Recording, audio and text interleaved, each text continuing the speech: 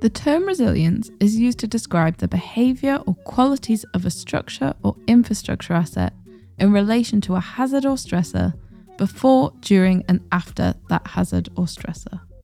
That is, robustness before the hazard occurs, resistance during the event, and recovery afterwards.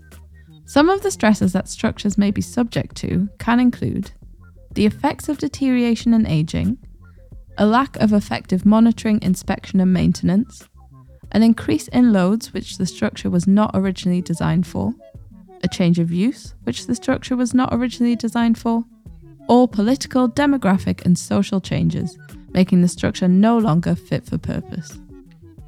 Aging infrastructure built 50 or 80 years ago, for example, was not designed for current conditions because engineers at the time did not know about today's demands.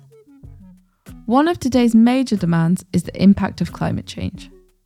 Structures are subject to climate change-induced hazards.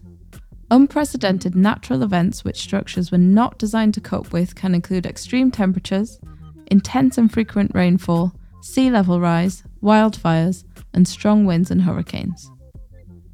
Structures can be exposed to multiple hazards at the same time and must be resilient to them all. It has always been the role of the civil engineer to put the safety of users at the heart of any design, construction, or maintenance decisions made on projects. With climate change highlighting the importance of resilience, this only becomes more key. A resilient design is a design that reduces the time it takes to recover after disasters and disruptions, the demand on emergency response personnel and cost, the risk of injury or death for emergency responders, owner, occupant and community expenditures and resources for disaster recovery, the amount of damage, and the amount of contaminated materials and contents to be disposed in landfills. Resilience-based assessment and design are gradually being adopted and are expected to be incorporated into the next generation of standards and guidelines. But what can engineers do now?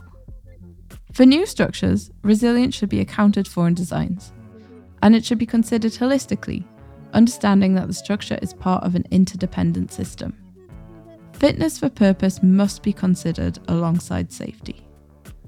Communication can be improved. When handing over a structure, engineers have an important role in explaining how the structure works, the assumptions on which it has been built, and any inherent risks. Once built, these structures should be adequately inspected, maintained, and monitored, as should our current structures.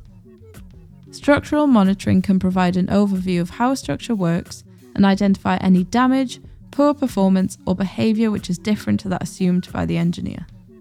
Interventions can then be made to improve the safety and functionality of a structure. As the world continues to suffer the effects of climate change, the importance of structural resilience is becoming even more imperative. We must act now to protect our societies and communities. Find out more about how you, the engineer, can play your part in making sure our structures are safe and fit for purpose by reviewing more content on this topic on the ICE Knowledge Hub.